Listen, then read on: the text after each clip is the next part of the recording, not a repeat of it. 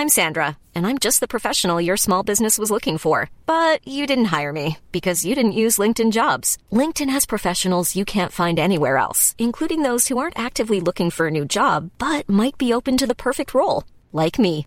In a given month, over 70% of LinkedIn users don't visit other leading job sites. So if you're not looking on LinkedIn, you'll miss out on great candidates like Sandra. Start hiring professionals like a professional. Post your free job on linkedin.com/people today. Burrow's furniture is built for the way you live. From ensuring easy assembly and disassembly to honoring highly requested new colors for their award-winning seating, they always have their customers in mind. Their modular seating is made out of durable materials to last and grow with you. And with Burrow, you always get fast, free shipping. Get up to 60% off during Burrow's Memorial Day sale at burrow.com/ACAST. That's burrow.com/ACAST. burrow.com/ACAST. I judged a book by its cover. Even worse, I judged a show by its title. My friends, you can't do that. It was on WB. I was like, all WB shows suck. I'm not going to watch it. I'm not going to watch some show called Gilmore Girls. I mean, that just sounds shitty, doesn't it? That sounds lame.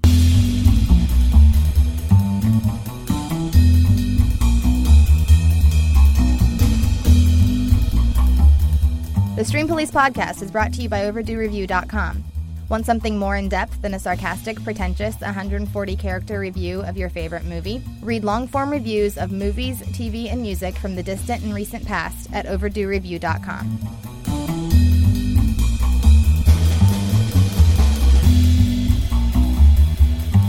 Hello there again, my friend, and Mele Kaliki Mucka to you. Happy holidays, whatever the hell it is you like to say around your house.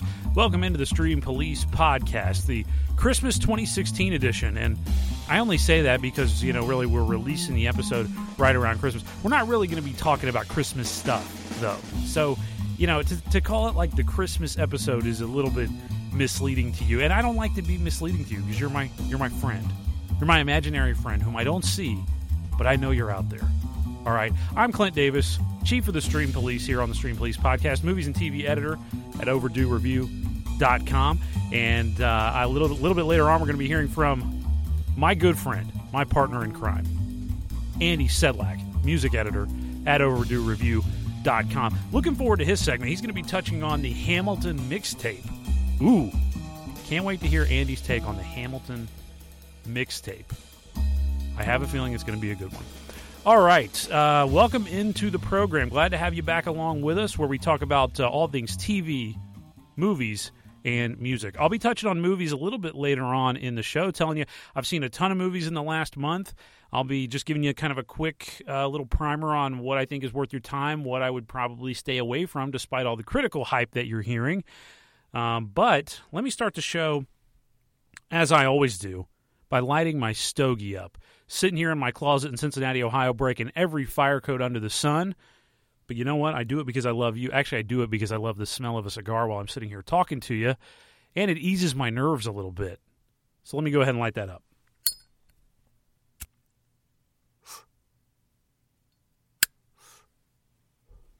The trusty Zippo. Ah, that's good as always. A Christmas smoke. Can't beat that. All right, let's get things started, as we always do here on the show, with the greatest TV show theme song of all time for this week. And for this week's greatest TV show theme song of all time, I'm going a different direction. Typically, in this segment, in all the weeks I've been doing it, and I've been doing it for a while on this show, we've tackled a good handful of great TV show theme songs, and we're going to continue to. Usually I've done like sitcoms or dramas, regular kind of TV shows, right, on the greatest TV show theme song of all time, but from all eras. This time, I'm going to go with sports, because sports, while it's not like an actual show, you don't think about sitting down watching sports as like I'm watching a show. It's television entertainment, right? It's one of the original forms of television entertainment, and really, in my opinion, the last true live TV that we're going to have left in the days of, schedule adjusting and DVR and Hulu and everything else. I mean, this is sports is really the reason why a lot of people are keeping cable around, is so that they can watch live sports. That's the big selling point anyway. So, sports theme songs. There have been some great ones over the years, but I was talking with a couple of my colleagues, and I know Alex in Cincinnati is one of our great listeners here on the show, and he suggested, actually, he's like, you know what? You should make the greatest TV show theme song of all time. The theme song to the NBA on NBC from the 90s, Round Ball Rock by John Tesh. And Alex, you know what you asked? I thought about it. I listened to it a bunch of times. I got pumped the hell up. And I was like, you know what? That is going to be the greatest TV show theme song of all time. So here it is for this week, Round Ball Rock from the NBA on NBC.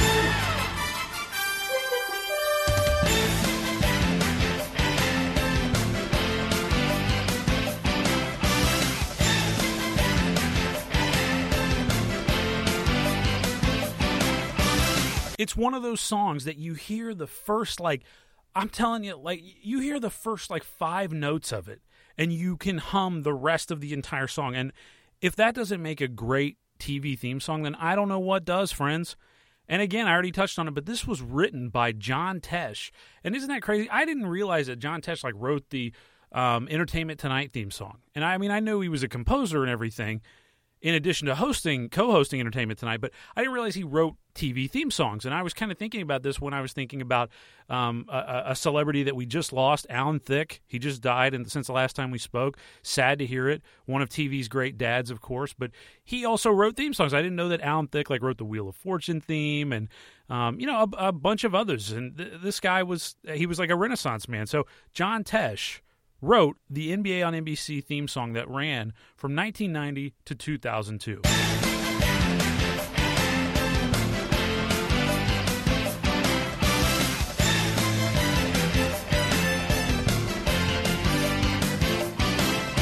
And I have to say, I don't think I've ever heard another John Tesh song. But this is my favorite John Tesh song, and it's probably a lot of people's favorite songs. The story goes as to how he wrote this, and he's told this story before. He apparently came up with the idea for the song. He wasn't near any recording equipment or anything. So what he did, this was back in the day, he called his house. He had an answering machine set up. This is the late 1980s, so you had to be basically a big shot to have an answering machine back then. He calls his house, leaves himself a message with the tune of the song. And in the voicemail, he's like, hey, this is John. Here's a possible theme song for the NBA on NBC. And he starts singing it to himself. Da-da-da-da-da-da-da-da-da-da-da-da. And the rest is history, my friends. One of the great TV theme songs ever.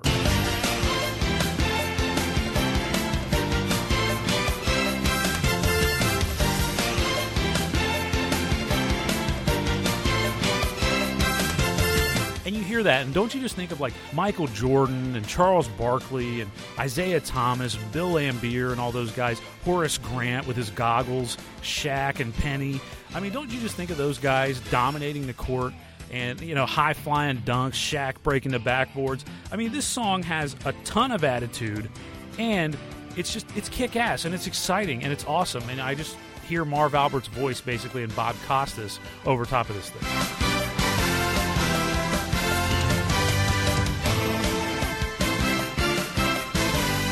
I love it. Thank you for the suggestion, Alex. Round Ball Rock from the NBA on NBC. It ran from 1990 to 2002. That's when they used that theme song. And that is my pick for the greatest TV show theme song of all time this week.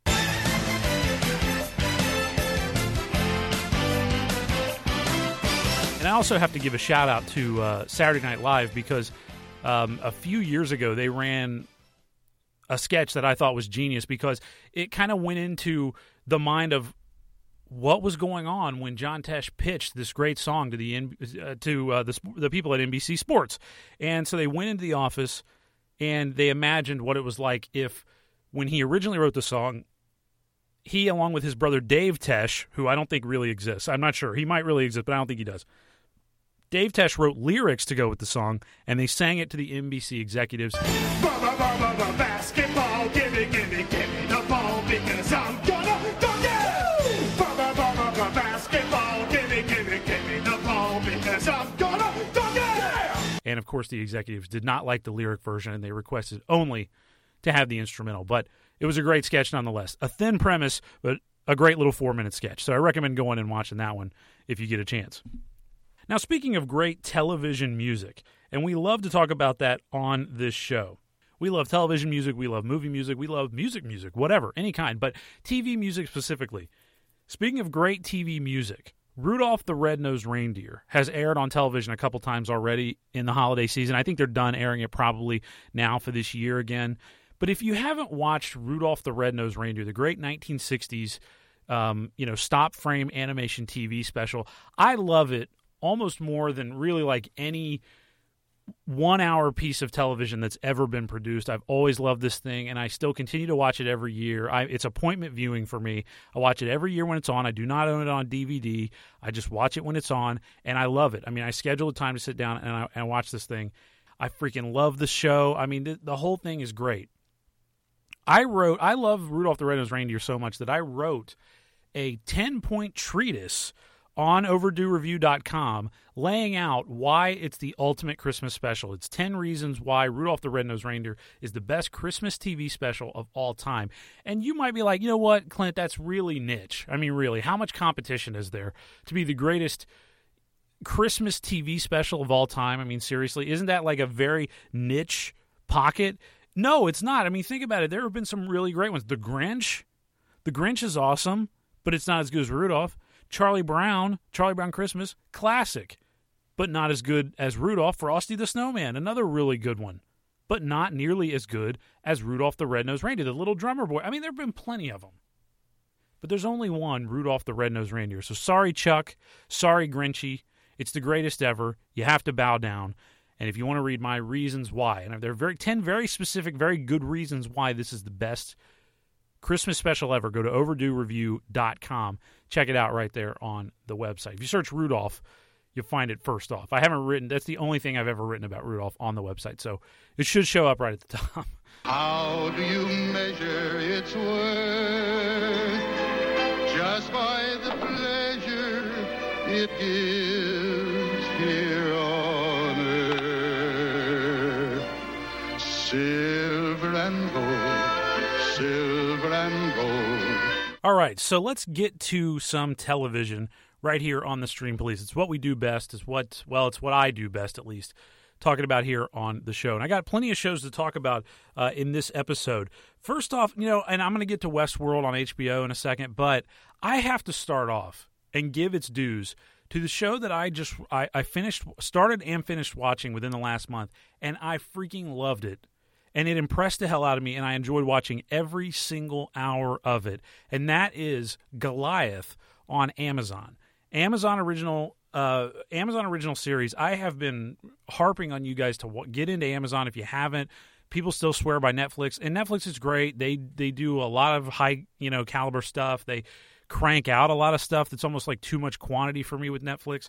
But to me, Amazon, if I were like forced, somebody put a gun to my head and was like, you can only have one streaming. I mean, what a ridiculous premise, right? Somebody puts a gun to my head and says, you can only have one streaming service. You're only allowed to have one of them, okay? I'm going to pull the trigger. I'm going to kill you if you try to keep both. So, I mean, I don't know what world this is happening in, but people are regulating whether or not you can have one or two or three streaming services.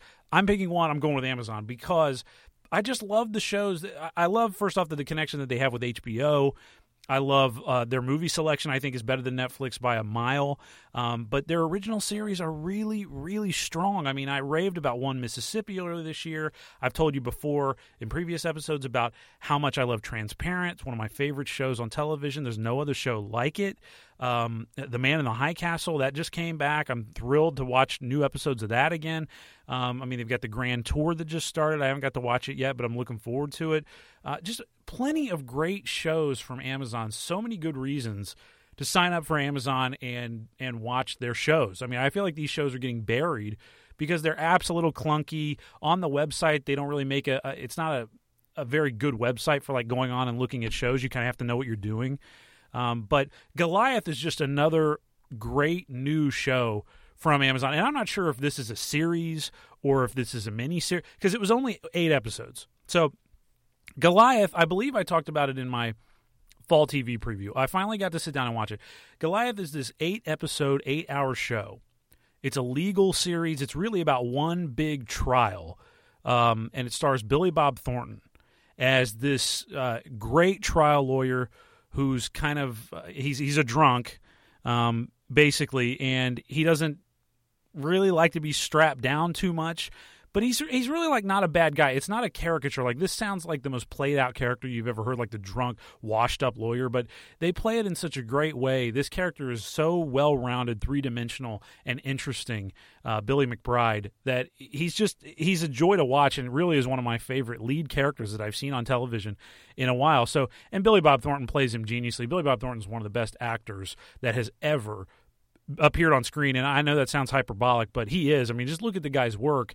I mean, going back to Sling Blade, which he wrote and directed, to Bad Santa, which could have been just a piece of shit movie. This guy made it into a classic because he was so great in that role. Monsters Ball.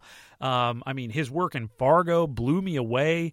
It was one of my favorite performances I'd ever seen on TV. And now in Goliath, he slays it again. But the cast of Goliath is unbelievable. It is one of the best casts that I think has ever been put together for TV. Listen to the names that are in this cast. In Goliath, we've got Billy Bob Thornton at the top. Co-stars William Hurt, one of the most intense actors, working, and he doesn't even work very often. He's just so intense. So you got Billy Bob Thornton and William Hurt. You've got Maria Bello. So you have a little history of violence reunion right there. These three alone are fantastic. And then we've got people like Olivia Thirlby, we've got Sarah Winter, Molly Parker, we've got Dwight Yoakam, who shows up, and I think Dwight Yoakam always does such a great job in everything that he's in. And then we have performances from actors that I've never seen who just blew me away in this show, who really rose to the occasion, like Nina Arianda, who plays this attorney who gets Billy Bob Thornton's character into the case that they're going to be working on, and kind of acts as his like number two all the way through, and they butt heads constantly, and they're just a joy to watch together. It was just a really cool show, and it like, if you love like legalese and lawyer speak, lawyers talking to each other using legal terms that you have no idea what they mean, but they sound so smart, and it's like really cool language. If you love that kind of stuff, which I do, you're going to really like Goliath, the way it's written. And this show was co-created by David E. Kelley, and that's a name that you probably haven't heard in forever. That was what really got me interested in the show. I'm like, David E. Kelley, holy shit. I mean, this guy created Picket Fences, legendary television show. He created Ally McBeal, again, legendary television show. The Practice, Chicago Hope, Boston Public, which I really liked back in the day, Boston Legal, Harry's Law. I mean, he has really been his work has been everywhere. And, I mean, David E. Kelley is a genius of television history, and he's really proven his mettle in legal TV series, and I think Goliath is going to be one of his crowning achievements as far as TV goes. Now, is it going to be a big hit like Ally McBeal? Is it going to be on for 10 seasons and win Emmys and everything else? Probably not. It probably won't. It'll probably be under the radar, especially if it's only this one season, which I think it will be based on the way the show went. But I'm telling you, these are 8 hours that you will not regret watching. And if you like legal television, if you like John Grisham kind of stuff, this is like the best John Grisham you've ever seen. I mean, it's really, really good stuff. Goliath on Amazon right now. I'm telling you, spend 8 hours with it. You will really dig it. The case is interesting that they cover, and the acting is a dream. I just, I really, really like this show, and I did not understand why. It just, I don't know why it didn't get any love. I mean, it hasn't been talked about at all. Billy Bob Thornton's going to be he's been nominated for a Golden Globe for his performance in the show, but William Hurt wasn't nominated. I was shocked by that. I was kind of expecting Molly Parker maybe to be nominated for something. The whole cast is just fantastic, and it's a really, really tense and interesting show to watch. So just thought Goliath was very well done. Couldn't recommend it enough. And again, it's only 8 hours, so sit down, spend some time with it. I think you'll like it. You'll laugh a little bit. You'll want to yell at the TV a few times, and it's a good show. Just a good old-fashioned good TV show. What else do I need to say? Ever since I took this case, weird stuff's happening to me.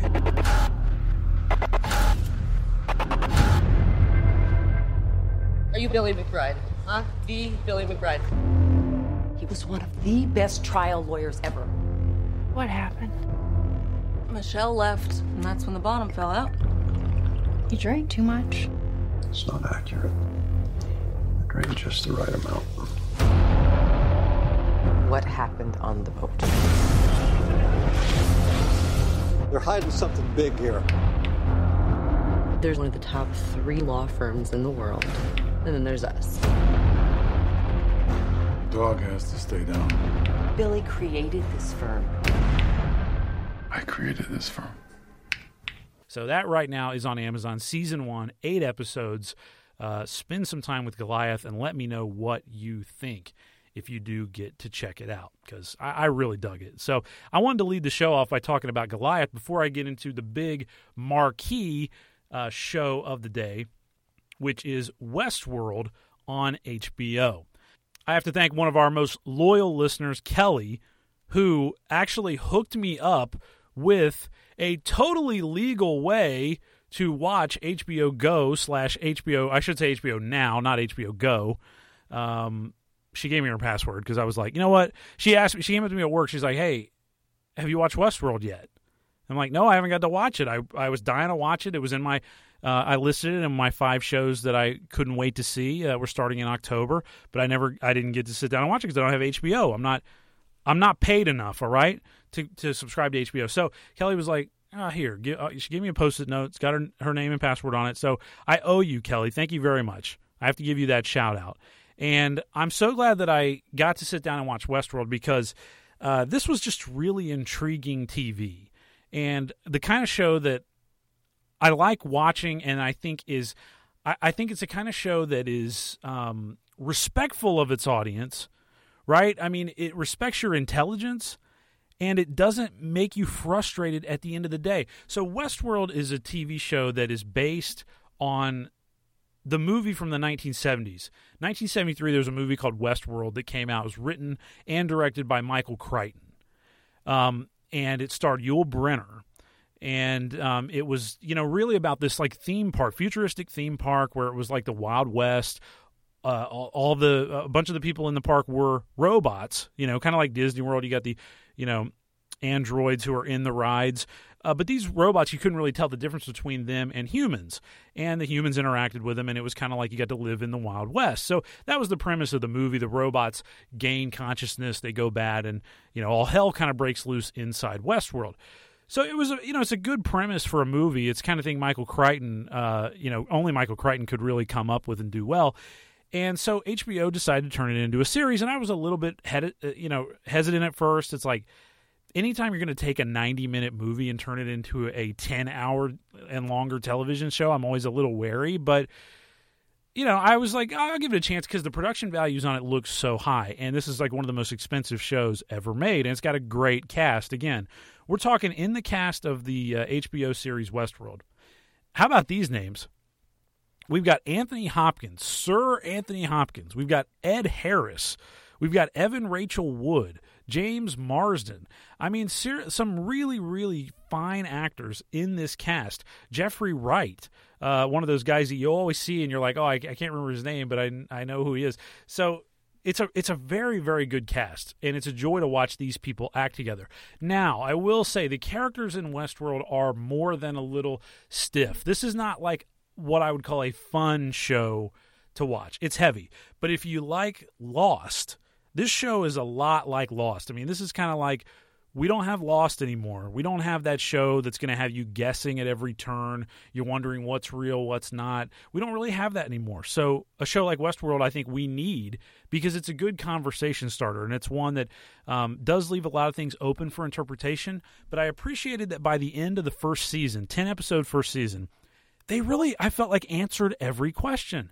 Like, I did not, how in Lost and in the X-Files, there were so many great mysteries, but like they didn't even bother trying to get near solving any of them. It was like, let's just create more and more. That's the worst thing about the X-Files. Let's just create more and more mysteries, and we're never going to answer them. So don't get your hopes up, because we're never going to answer any question that we throw out there. And I appreciate ambiguous writing. I appreciate leaving it up to the audience. But at a point, when you do it over and over again, and when it's like Lost, where the premises and the things that are happening are so ridiculous. A polar bear on the island, things like that, the island moving in physical space. When those things are so ridiculous, it's like there's a wheel underneath the island that you turn. I mean, these things are so out there that we can't come up with theories that are going to satisfy. We want to know really what was going on. We don't want to come up with theories because it's so goofy. Like, we're not science fiction writers, by trade. We're just people who work at a bank or a deli or something, and we watch this crazy-ass show, and we would like a few things to be explained. So Westworld, I really appreciate. They throw a lot of mysteries out at you, and a lot of things leave you thinking, you're going, oh my God, who's a robot and who's not? Things like that. What time period is this really set in? All those kind of things start creeping into your head. But by the end of the season, they answer all the questions that they threw out there. I feel like I'm trying to think of one that they did not answer, and I feel like they really answered them all. Now, that's not to say that the second season is not going to be interesting, because they did leave things open to, I think, what could be a really good storyline for the second season. But I really appreciate them respecting the audience, but also respecting the audience's time and the audience's energy, because we don't all have the energy to come up with all these ridiculous plot lines and what they all mean, what really happened. But Westworld is it's cool to watch, because you're watching a couple different storylines carry out over time. You're watching a storyline in the park.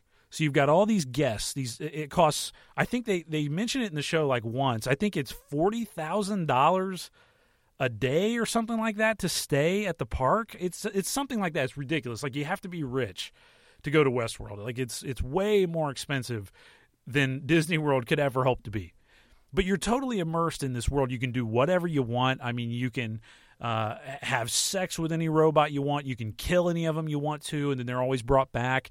You can rob banks. You can be a good guy. You can be a bad guy. You can go on treasure hunts. All these adventures lie out there for you. And you have, like, characters who have spent years and years at the park, who come every year, try to solve new mysteries. You have people who are just at their first time in the park and don't really know what to make of it. First and only time at the park. You have people that can't wait to come back so they can continue on a storyline that they started years ago. So there are all kinds of really interesting ways that they, I think, expanded the universe and made it feel really realistic. And Westworld, just let me say, the show, and there's also a storyline, happening like behind the scenes. So the people who work at the park, the people who create the robots, the people who write the storylines, the people who are pulling the strings, if you will. There's a storyline going on with them as well, and, like a corporate takeover of the park, and they're trying to push the original creator out, who's played by Anthony Hopkins. Has he lost his touch? Is he nuts? Has he always been nuts? I don't know. So there are a lot of storylines being juggled on this show. Romantic storylines, just kind of like some action adventure stuff happening in the Old West setting. There's kind of something for everybody. I got the most into the show when we were following Ed Harris's character, who's like this mysterious man in black. The man in black is what they call him through almost the entire season. He's just the man in black, no name. He's just this intense guy, and he's been coming to the park year after year, basically since it opened. And he's looking for like one thing. He's trying to figure out, what is this park all about? What is the point? What's the end game here? How do I get to it? And so he's on his way trying to figure that out. And that, to me, was when the show was the most interesting. When we had Ed Harris and we had like Evan Rachel Wood, and the storylines were just really clicking between these guys and just moving forward. It was really cool stuff, really exciting stuff as well.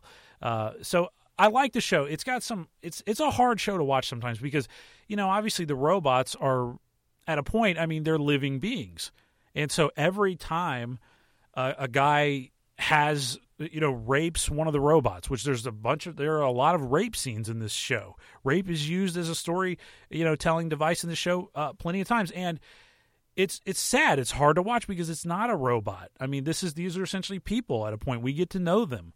So it's hard stuff to watch sometimes, and to watch their memories be stripped away from them. I mean, this show poses a lot of philosophical and ethical questions, I think, for moving forward and for humanity.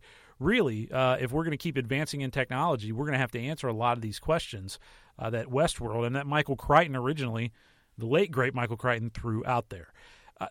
What I'll say about Westworld is it wasn't my favorite show. I got way into it as it went on. And I think it's like it built to a great crescendo, and that meaning that at the end, I think it was at its strongest. I think it finished strong.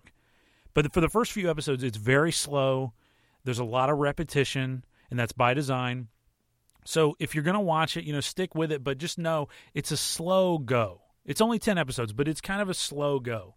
But these episodes really look like movies. I mean, these are great production values. Some of the best production values I have ever seen on TV, and I wonder what the legs of the show are going to be. I'm not sure how it did ratings-wise. It already has been nominated for a bunch of Golden Globes, but I don't know how it did ratings-wise. I mean, HBO a few years ago, if you'll remember, did a show called Rome, and it was set, back in ancient Rome, and it set records for being the most expensive TV show. And this was in HBO's heyday. This was Sopranos was still on, 6 Feet Under was coming to a wrap, The Wire was running, Sex and the City, I think, was actually still kind of on its last legs. So it was HBO had kind of been reaching its peak as far as being a critical powerhouse. And they did this show Rome, and they couldn't sustain it. It was too expensive to produce week after week. Now, Game of Thrones is really expensive as well, and they've kept that going because it's one of the highest-rated television shows and the highest-rated show that HBO has ever done. But I wonder what the legs of Westworld will be. I don't see it being like Game of Thrones popular. I could be wrong.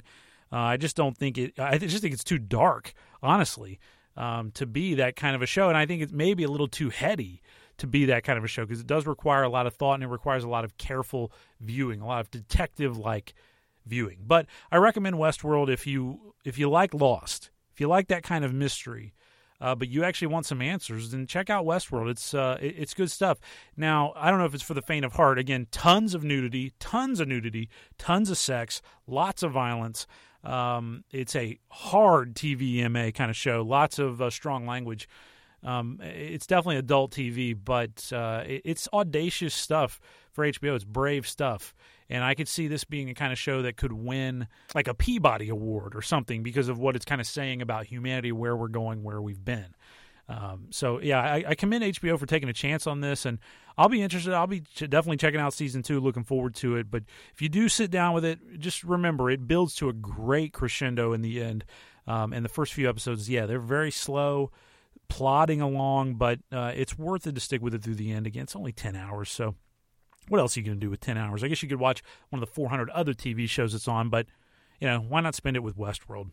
I have to warn her. Warn who? Dolores. The things you do to her. The things you do to her. I have to protect her. I have to help her. She's got to get help. Very good, Mr. Abernathy. That's enough. This behavior, we're miles beyond a glitch here. Access your current build, please. What is your itinerary?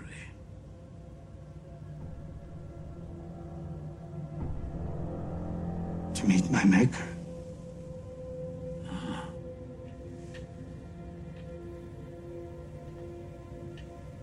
Well, you're in luck. So if you watch Westworld, hit me up. Drop me a line at theclintdavis@gmail.com. Did you feel like all the questions were answered? Am I missing something? Am I not thinking of a storyline that did not come to a pretty good resolution in the end of the first season? I don't know. So check out the show and drop me a line, theclintdavis@gmail.com. All right, I'm going to take a breather.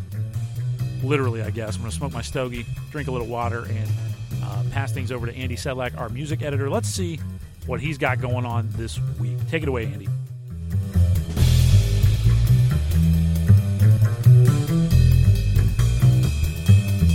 I don't know about you, but I was shocked in the last episode when Clint said he said he loved Gilmore Girls. Shocked. Because that show sucks. I just never enjoyed it. Maybe it's because my high school girlfriend made me watch it, and after 20 minutes, I wanted to put a knife in my eye. I'd sit there and silently pray for a power outage. And, I got to thinking about this. And I've touched on this before.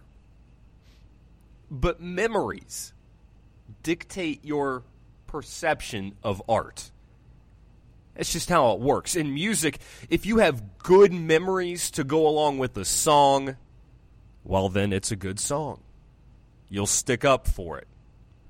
If for some reason it's guilty by association, well, you're not quite so generous. Personal experience trumps all. Then you have another thing entirely, which is altering the art that you once loved. And that's a very confusing situation. It's like when they go back in and add color to black and white movies, which is actually illegal in France because they have a higher respect for art and the fashion in which it's presented. I digress. This, of course, happens in music as well. For instance, Chubby Checker just released a remix of The Twist.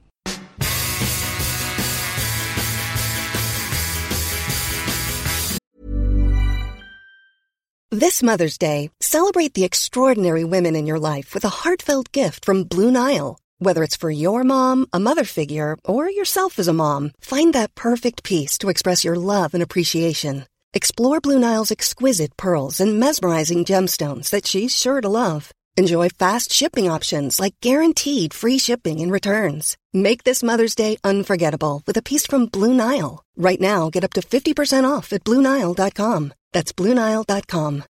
Millions of people have lost weight with personalized plans from Noom. Like Evan, who can't stand salads and still lost 50 pounds.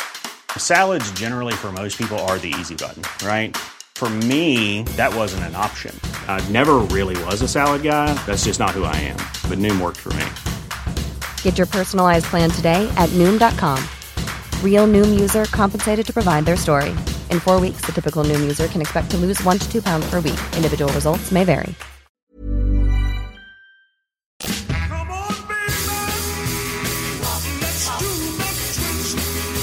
It's the most successful single in the history of the Billboard chart.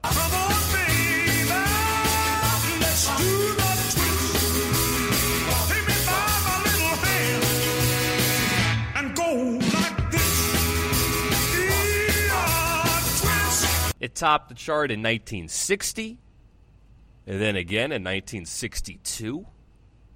It's a classic, and now it's been remixed and remastered. And this is all for the kids. According to the producer, they wanted a new recording that would sound good on an iPhone or on a computer. It needed a digital makeover. And it's not the first time that Chubby Checker has revisited his own history. In fact, Checker actually made a career of it. Aside from The Twist, he also recorded Twistin' USA, Let's Twist Again, Slow Twistin', Twisted Up, and Twistin' Round the World. For the record, he also did Limbo Rock and Let's Limbo Some More. Now, to be fair, if any artist in the 50s or 1960s had a hit, oftentimes the sound or subject matter would be replicated. Checker wasn't the only one to do this, but man, what a career path. To keep going back and to rework with the same composition. Checker is 75 years old now. And apparently the 2016 Twist remix was his idea. And if you're really into it, he'll be at the FYE store in Uncasville, Connecticut next week. It's an in-store appearance ahead of his show in town later that night. Now, maybe I'm wrong, but I don't think Uncasville is a totally hot market.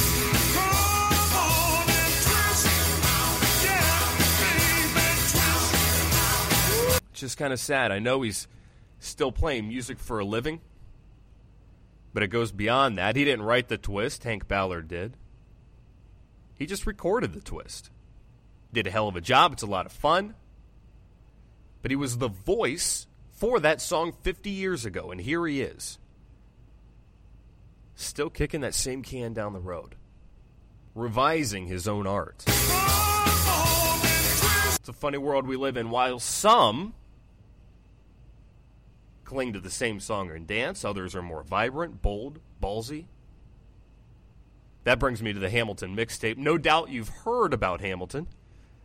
No doubt you've heard about the Broadway sensation. No doubt you've heard about the encounter with Mike Pence. Vice President-elect Pence, we welcome you and we truly thank you for joining us here at Hamilton and American Musical. We really do. We, sir, we are the diverse America who are alarmed and anxious that your new administration will not protect us. We should mention that Pence gave the actual show a very favorable review. Now the Hamilton mixtape has been released, and it's dominating millennial playlists across the country. Sia, Nas, Common, John Legend, Alicia Keys, Chance the Rapper, all doing Hamilton songs for this, I guess it's a soundtrack album of sorts.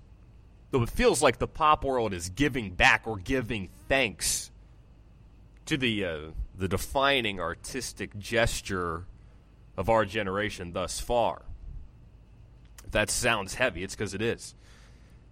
It's a soundtrack album and a tribute album all wrapped up into one. Ben Folds is on it. Kelly Clarkson is on it. Miguel is on it. The artists span generations, timelines, audiences. And that's what a good compilation album needs to do. It should give you your favorites and then introduce you to a few artists that you wouldn't have necessarily dialed up yourself. Remember when Ja Rule and Ashanti teamed up?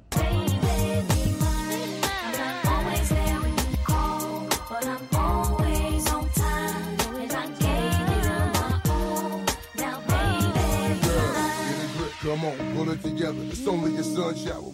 Well, they do it again here on the Hamilton mixtape.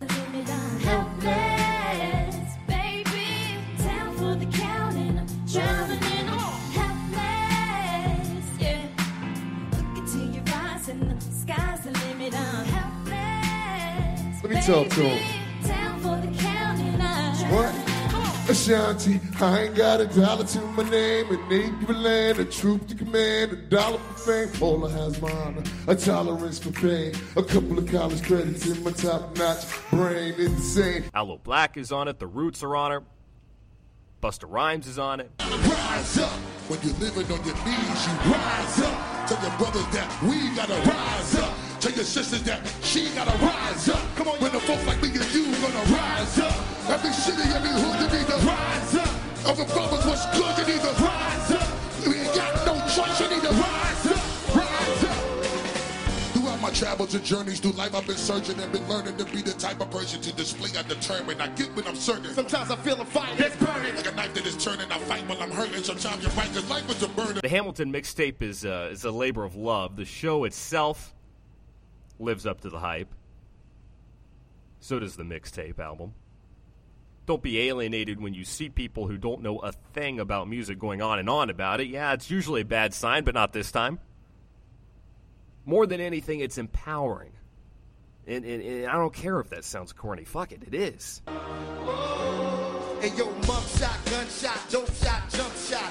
Take your pick, but you only get one shot. Advice from a school teacher to a young top. Applying a sticker to a Spider-Man lunchbox. When even role models tell us we're born to be felons. We're never getting in a Harvard or Carnegie Mellon. And we gonna end up either robbing somebody or killing. It's not fair, that's all they can tell us. A couple of things to run through.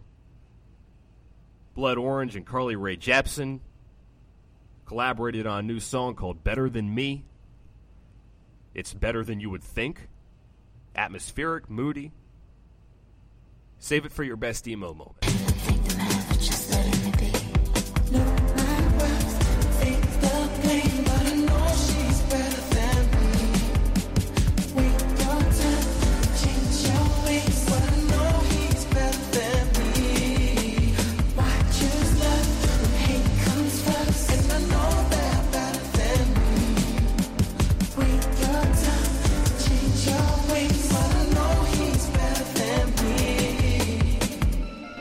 Also, the Rolling Stones. Hey, the Rolling Stones put out a blues cover album. It's better. It's also better than you would think. And I thought it'd be pretty good. It's called Blue and Lonesome. You know, the Stones can get too calculated, too stiff, too on brand. And this has a loose, screw-it attitude. They still get it done. After 50 years, they still get it done. Hey, born yesterday, not a day before. Here you come a knocking at my door. Don't stop feeling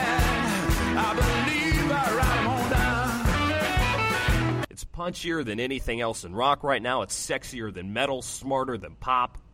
The Stones are the Stones. You can't get any better. All right, friends, as you know, we are building the most perfect playlist known to man. Here are 5 songs to add to your playlist. First, from Ziggy Marley, it's Beach in Hawaii. I'm on a rocky cliff. Oh, I wish you were here with me.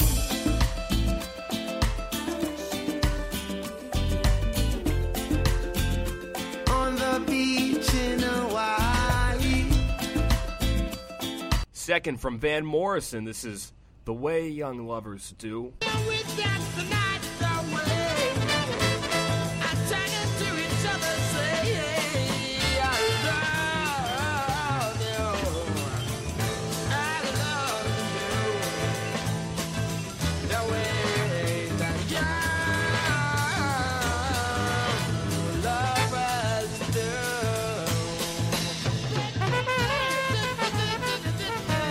We're going to reach way back from the Dave Clark 5. This is called Come Home. Please remember while I'm away, I think of you night and day, of the things, of the fun, while we were one. Only one thing I want to do. Come home, come home. Long as I know I'm coming home to you. Here's one that's timely. Paul Simon, Getting Ready for Christmas Day. From early in November to the last week of December, I got money matters weighing me down. Well, the music made me merry, but it's only temporary. I know Santa Claus is coming to town. In the days I work my day job, in the nights I work my night, but it all comes down to working man's pay. Getting ready, yeah, I'm getting ready, ready for Christmas Day. Getting ready. And finally, from the Stone Roses, it's Made of Stone. Sometimes I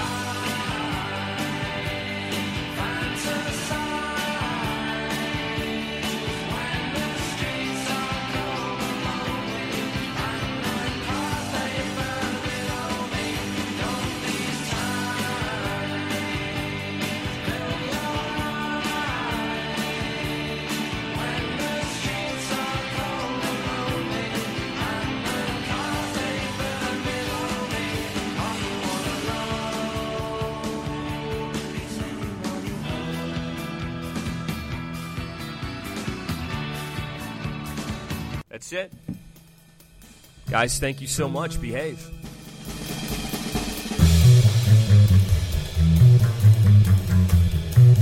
Thank you very much, Andy. As always, loving the 5 songs you got to add to the playlist. If you go to Spotify and you search Stream Police Podcast, you'll see the actual playlist. We update it every time Andy picks 5 more songs. We put the 5 songs on there, provided if they're on Spotify. Sometimes he goes very obscure. Or it doesn't even have to be obscure. Sometimes artists are just assholes and they don't want to put their music on Spotify. Neil Young. For whatever reason. But you pretty much almost every song that he has picked out is up at the playlist. The evolving and long-running Stream Police 5 songs collection. So go up there and search Stream Police, and you'll be able to follow the playlist. And I think you will enjoy it. Andy's done a nice job putting it together. And how about that? How about this week's picks? Paul Simon and Van Morrison in the same break? Lucky us. Thank you very much, Andy. Once again, I'm Clint Davis, movies and TV editor at OverdueReview.com. Urge you to go over to the website, check it out. I've got my thoughts up there about La La Land, which I am calling right now the most overrated movie of 2016. I didn't like it. No, sir, I don't like it. No, sir, I don't like it. And I put my thoughts up at OverdueReview.com. You can read my rebuttal. Maybe you saw it. Maybe you loved it. send me an email, theclintdavis@gmail.com. But read my thoughts first and see if maybe I can get you to come around to my way of thinking. I did not see what is so great about this movie. I don't understand it. Damien Chazelle. Is Damien Chazelle going to be the guy now who every movie he makes is a critical darling, Best Picture nominee? I mean, come on. So many better movies done this year than that. Sorry, I'll get to movies here in just a few minutes, but let me start this segment. I talked last time on the Stream Police podcast. I poured my soul out to you guys, as I always do, about my love for Gilmore Girls. My wife, Beth, got me into Gilmore Girls. I'd never seen it, never given it a thought. It was on WB. I was like, all WB shows suck when I was younger. I'm not going to watch it. I'm not going to watch some show called Gilmore Girls. I mean, that just sounds shitty, doesn't it? That sounds lame. I judged a book by its cover. Even worse, I judged a show by its title. My friends, you can't do that.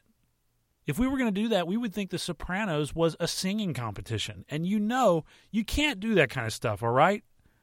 So Gilmore Girls, A Year in the Life, hit Netflix since the last time we spoke.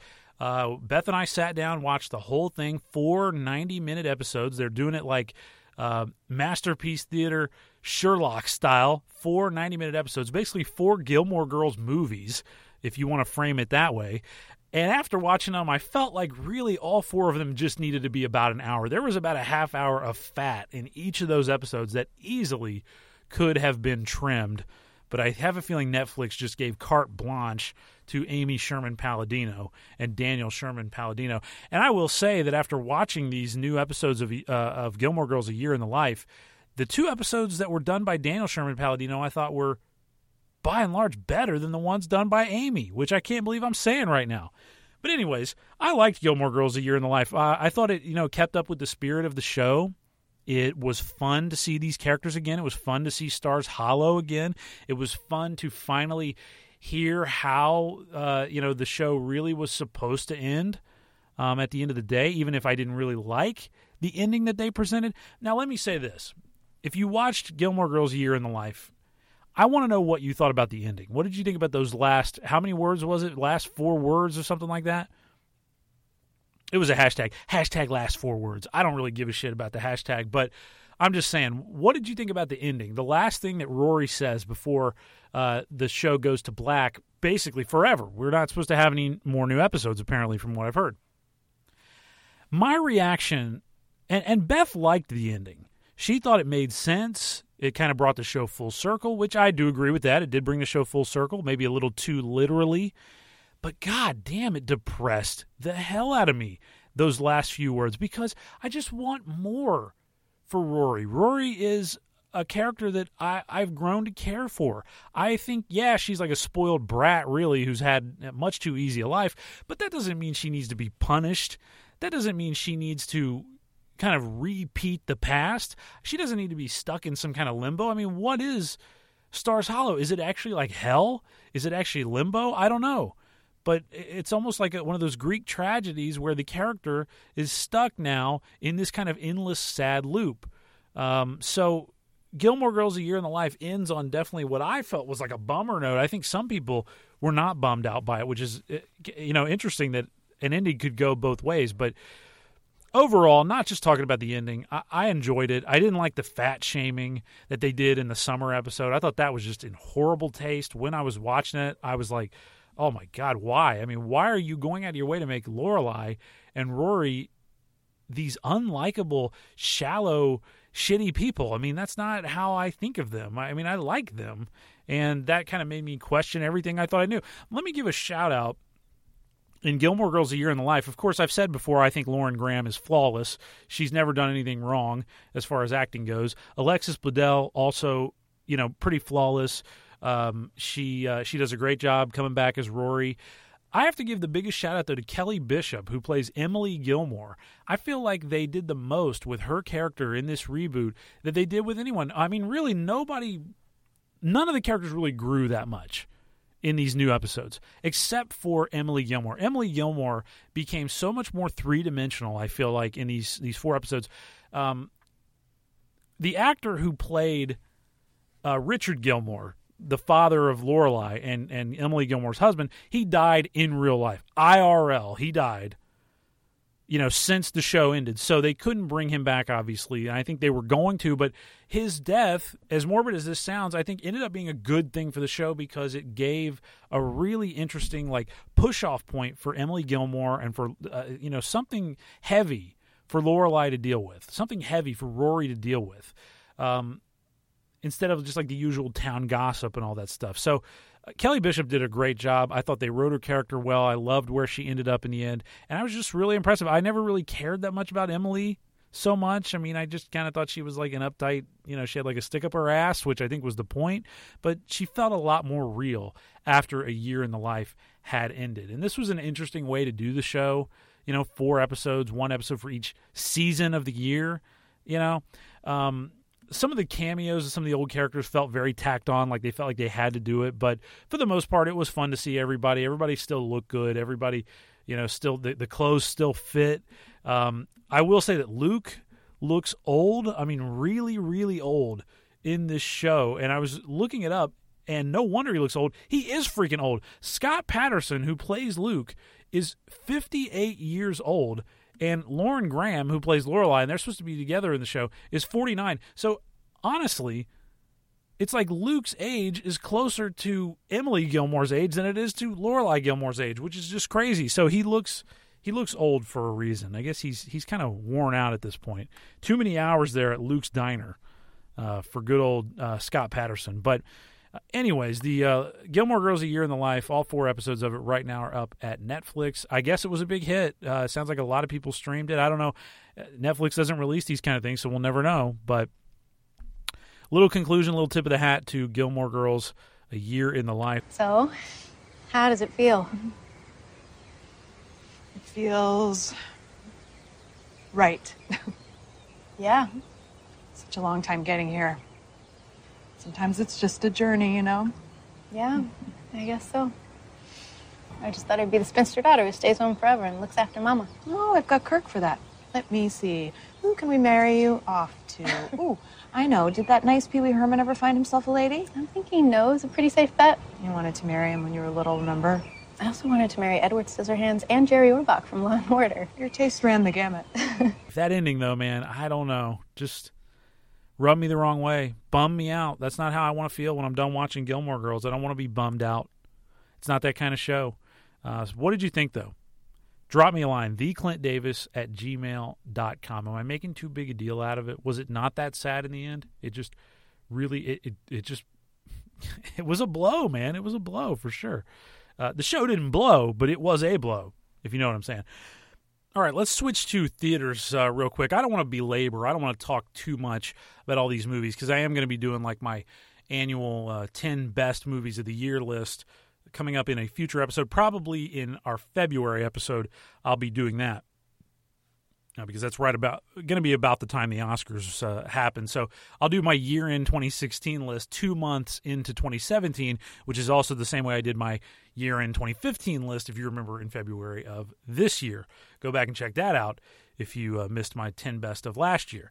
So in theaters right now, I've seen a bunch of movies that are in theaters right now, and I want to run 5 of them down for you, just tell you real quickly what I thought about them, what you need to see, what you don't need to run out and see right now. And no, I have not seen Rogue One yet, so I'm not going to be giving you a take on that, although Felicity Jones is, again, flawless in my book. I love Felicity Jones. I worship this woman, and I'm so glad that she's going to be part of the Star Wars universe. So I would give it a recommendation on that, but I got to do my due diligence and go see it before I can really tell you what's up with Rogue One. I'm sure you've probably already seen it. You don't need to hear from me. Let me tell you about some other movies, though, that aren't Rogue One, that aren't blowing up in theaters right now. Number 1, Moonlight.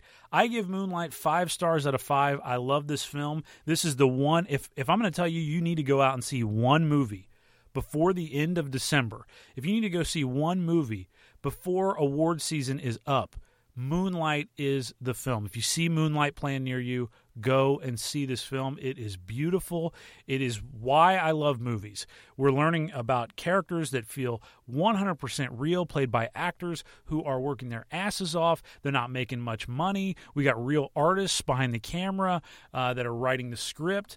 This is just great storytelling, and another example, not like we really needed them, but of diversity in film being such a great thing. So what this movie is about, Moonlight is a movie that's divided into 3 sections. It follows a character named Chiron, who is played by 3 different actors through time. We see him as a little kid, then we see him as a teenager in high school, then we see him as an adult, as a full-blown adult, and kind of the things that have molded him in these moments that have made him the man he is at the end of the film. It's a definite coming-of-age movie for sure, and it's tough. I mean, this is like really about growing up in kind of tough conditions. You've got a drug addict for a mother, and you've got a character who, in the end, does become a drug dealer himself. And what pushes him to that? I don't know. You'll find out by the end of the movie, but it's a journey that's really worth taking, and it is a beautiful movie. The movie looks great, and as I said, it is so well acted. I really, really enjoyed this film. Barry Jenkins was the director of the movie, and he really hadn't done anything other than this film. He did a movie in 2008 called Medicine for Melancholy. That was his debut film, and then here it is 8 years later. He's done Moonlight, which I think is going to launch him into becoming one of the really one of the most powerful black filmmakers, I would have to say, on earth. Pretty much the entire cast is black, and I say that like the whole cast. I think there's one white person in the movie who's like in the background in a diner scene. So as I was watching this movie, that was one of the things that struck me. I'm like, this is how, when black audiences go to like any movie that's ever been made in the history of mankind, they probably feel like, oh, wait, there was a black guy in the background at that diner. That was the only black guy in the movie. That's how it was with Moonlight. There was only like one white person in the entire movie. And when I say white, I'm saying even non-black. There was like one non-black person, and they're in the background at a diner. So this is like the reverse of what has happened in every movie ever since Hollywood started making movies, pretty much. And this is a great film. I really fell in love with Moonlight. It was hyped up a little bit before I went and saw it. Critical darling, all this stuff, won some awards at some festivals. But it could win Best Picture for all I care, and I would be happy with that. So I really loved Moonlight. I haven't seen all the films yet that I'm looking forward to this award season, but right now it's my favorite for the year of 2016. So if you're going to go see one, check out Moonlight. If you're going to go see 2 movies in award season, make it Moonlight and make the other one Loving. Loving, I also loved. And that sounds just like what it is, Loving, Loving. This is a movie about the Supreme Court case in the 1960s, if you can believe it, 1967. 67, not that long ago. It's in your parents' lifetimes. May even be in your lifetime. 1967. There was a Supreme Court case, Loving versus Virginia, that finally legalized interracial marriage, or I should say invalidated state laws that prohibited interracial marriage. It took that long for that to become something that we said as a nation we're not going to stand for anymore, banning people from marrying people who are not the same race as them. I mean, we are cavemen. People. I mean, that is the reality here. So Loving is this great movie that is so appropriate at this time because of all the advances we've seen with gay marriage, and it'll make you think about that. But this is crazy. I mean, we're talking about black and white getting married, and it follows this beautiful couple, real-life couple, Richard Loving and Mildred Loving. And their story is just so like inspiring, beautiful. I cried at the end of this movie. This is a gorgeous film, and it's directed by Jeff Nichols, who is quickly becoming one of my favorite directors in all of Hollywood. He did Mud with Matthew McConaughey. He did Midnight Special, which actually right now has hit. I believe it's on Netflix, could be Amazon. It's on one of them, and it was really, it was hailed. I haven't seen it yet, but I loved Mud. That was a great movie. It was one of those McConaissance movies. But Loving just impressed the hell out of me, and it was so well made. Just classic filmmaking. No tricks, no special effects, no makeup really. Just beautiful acting, great script, good story, based on a true story. and just, good old-fashioned storytelling filmmaking. So I give a lot of credit to Jeff Nichols. He also wrote the movie. But Joel Edgerton plays Richard Loving. Ruth Negga, who I had not seen before. Apparently she'd been in some other stuff, but I think she's going to be a star now. She plays Mildred Loving. The two of them are just perfect. It's great. And Michael Shannon shows up in one scene, and as always with Michael Shannon, he steals like the entire film. In the one scene he's in, I just kept wanting his character to come back, although he had no excuse to come back. I love this movie. This is a really good movie about love, a good romantic film, and it's a true story. So show it to somebody, watch it with somebody, and learn something about our history. Loving versus Virginia, but the movie is called Loving. And if you're going to see two movies this year, I'm telling you, go see Moonlight and go see Loving. You will not regret it at all. So those are two movies you got to go see. Ones I'm going to give a pass to. I've already told you La La Land. I think it stinks. I saw it. Didn't like it at all. Way overrated. People are too nostalgic these days.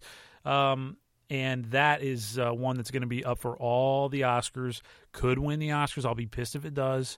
But read my story on the website about how I think it's the most overrated movie of 2016.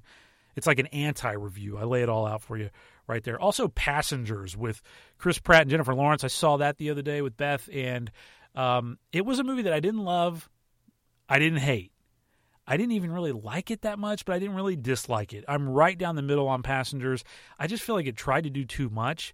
It was really more romantic than I thought it was going to be, like more romance than I was expecting in this. I just thought kind of like a sci-fi I don't know what I expected, like a sci-fi atmospheric kind of thing, character study. But no, it's really a romantic action film is what it is at the end of the day. And Chris Pratt and Jennifer Lawrence, I don't really think I bought as a couple. If you want to see Chris Pratt's naked ass, go see it because you get to see it like 3 times in the movie. And there is some good atmospheric filmmaking done here. The ship that they're on, the premise of the movie is that they are on this 90-year journey from Earth to like a colony planet, and Chris Pratt and Jennifer Lawrence wake up too early. Their hibernation pods malfunction. They wake up too early, they wake up like 30 years into the journey or something. Or no, I'm sorry, it's like 10 years into the journey. There's like 80 years left to go in this journey. I'm messing up the numbers, but anyways, they're going to die on the ship of old age is basically the point. They're going to die long before the ship actually reaches the planet that it's trying to go to. So, it's like the mystery of like what happened, how are they going to survive, what are they going to do? It's essentially like a movie with 2 people in it. That's it. So it's got kind of the Castaway thing going on, but it's nowhere near as good as that. It's not as serious as that either. Passengers is really silly at the end of the day. I felt like it just turned into like this silly action, over-the-top action movie. And it was trying too hard. Jennifer Lawrence was trying too hard to be sexy and all this stuff. And she doesn't have to try that hard to be sexy, but the movie was really trying hard to just make her this sex pot. So I don't know. Didn't dig it very much. I'd probably not recommend Passengers and definitely would not recommend La La Land. I'd also recommend you go see Arrival. If you love sci-fi, that's the one to see. If you want to go see a sci-fi movie, don't see Passengers, see Arrival. That's well done, meaningful, not silly. Just strong filmmaking, and Amy Adams once again is perfect in a movie. She's proven herself time and time again to be one of the best female actors that we've got on the planet. So, in theaters right now, giving my full thumbs up to Moonlight and Loving, and also Arrival. I'm telling you to pass on Passengers and La La Land. Finally, last thing as I wind down here, now streaming that you may not have seen. I like to give you a pick on Netflix and a pick on Amazon that I feel maybe you didn't see. A couple recent picks for you. I'm not going back too far. On Netflix right now, 2016's The Jungle Book. I reviewed it on this show. I did a review of it months ago, and I told you I gave it 5 stars out of 5. I loved the Jungle Book remake, and I am a stickler, a true diehard lover of the original 1960s Jungle Book from Disney, but they did it proud with this new one.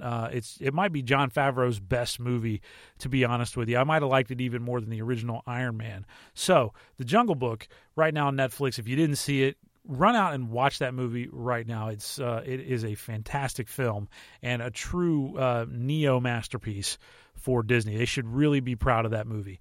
And finally, on Amazon, if you didn't see it, last year, 2015, saw a new version of Shakespeare's Macbeth, simply titled Macbeth. It's right now on Amazon. It stars Michael Fassbender and Marion Cotillard, and it is a dream if you love acting, because these two are truly two of the best actors that have ever been on screen, and they are just dialed in from start to finish. Marion Cotillard as Lady Macbeth is perfect. I mean, I swear to God, she should have been nominated for an Oscar for her role in Macbeth.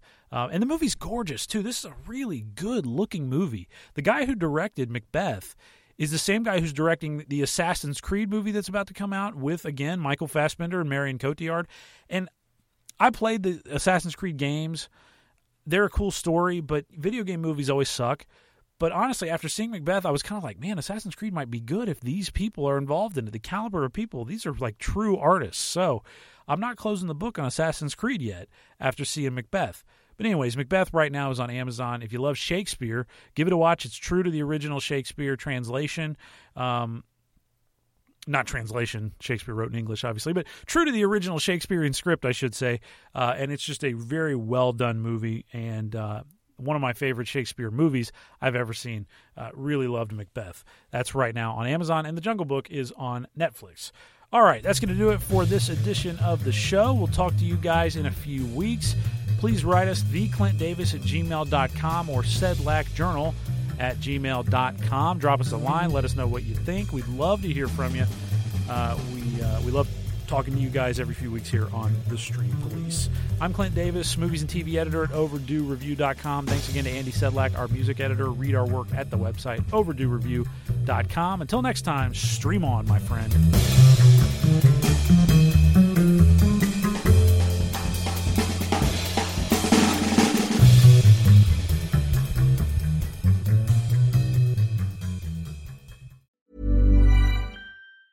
Normally, being a little extra can be a bit much, but when it comes to healthcare, it pays to be extra. And United Healthcare makes it easy with Health Protector Guard fixed indemnity insurance plans. Underwritten by Golden Rule Insurance Company, they supplement your primary plan, helping you manage out-of-pocket costs without the usual requirements and restrictions like deductibles and enrollment periods. So when it comes to covering your medical bills, you can feel good about being a little extra. Visit UH1.com to find the Health Protector Guard plan for you. Hey, it's Paige DeSorbo from Giggly Squad. High quality fashion without the price tag. Say hello to Quince. I'm snagging high-end essentials like cozy cashmere sweaters, sleek leather jackets, fine jewelry, and so much more. With Quince being 50 to 80% less than similar brands. And they partner with factories that prioritize safe, ethical, and responsible manufacturing. I love that. Luxury quality within reach. Go to quince.com/style to get free shipping and 365-day returns on your next order. Quince.com/style.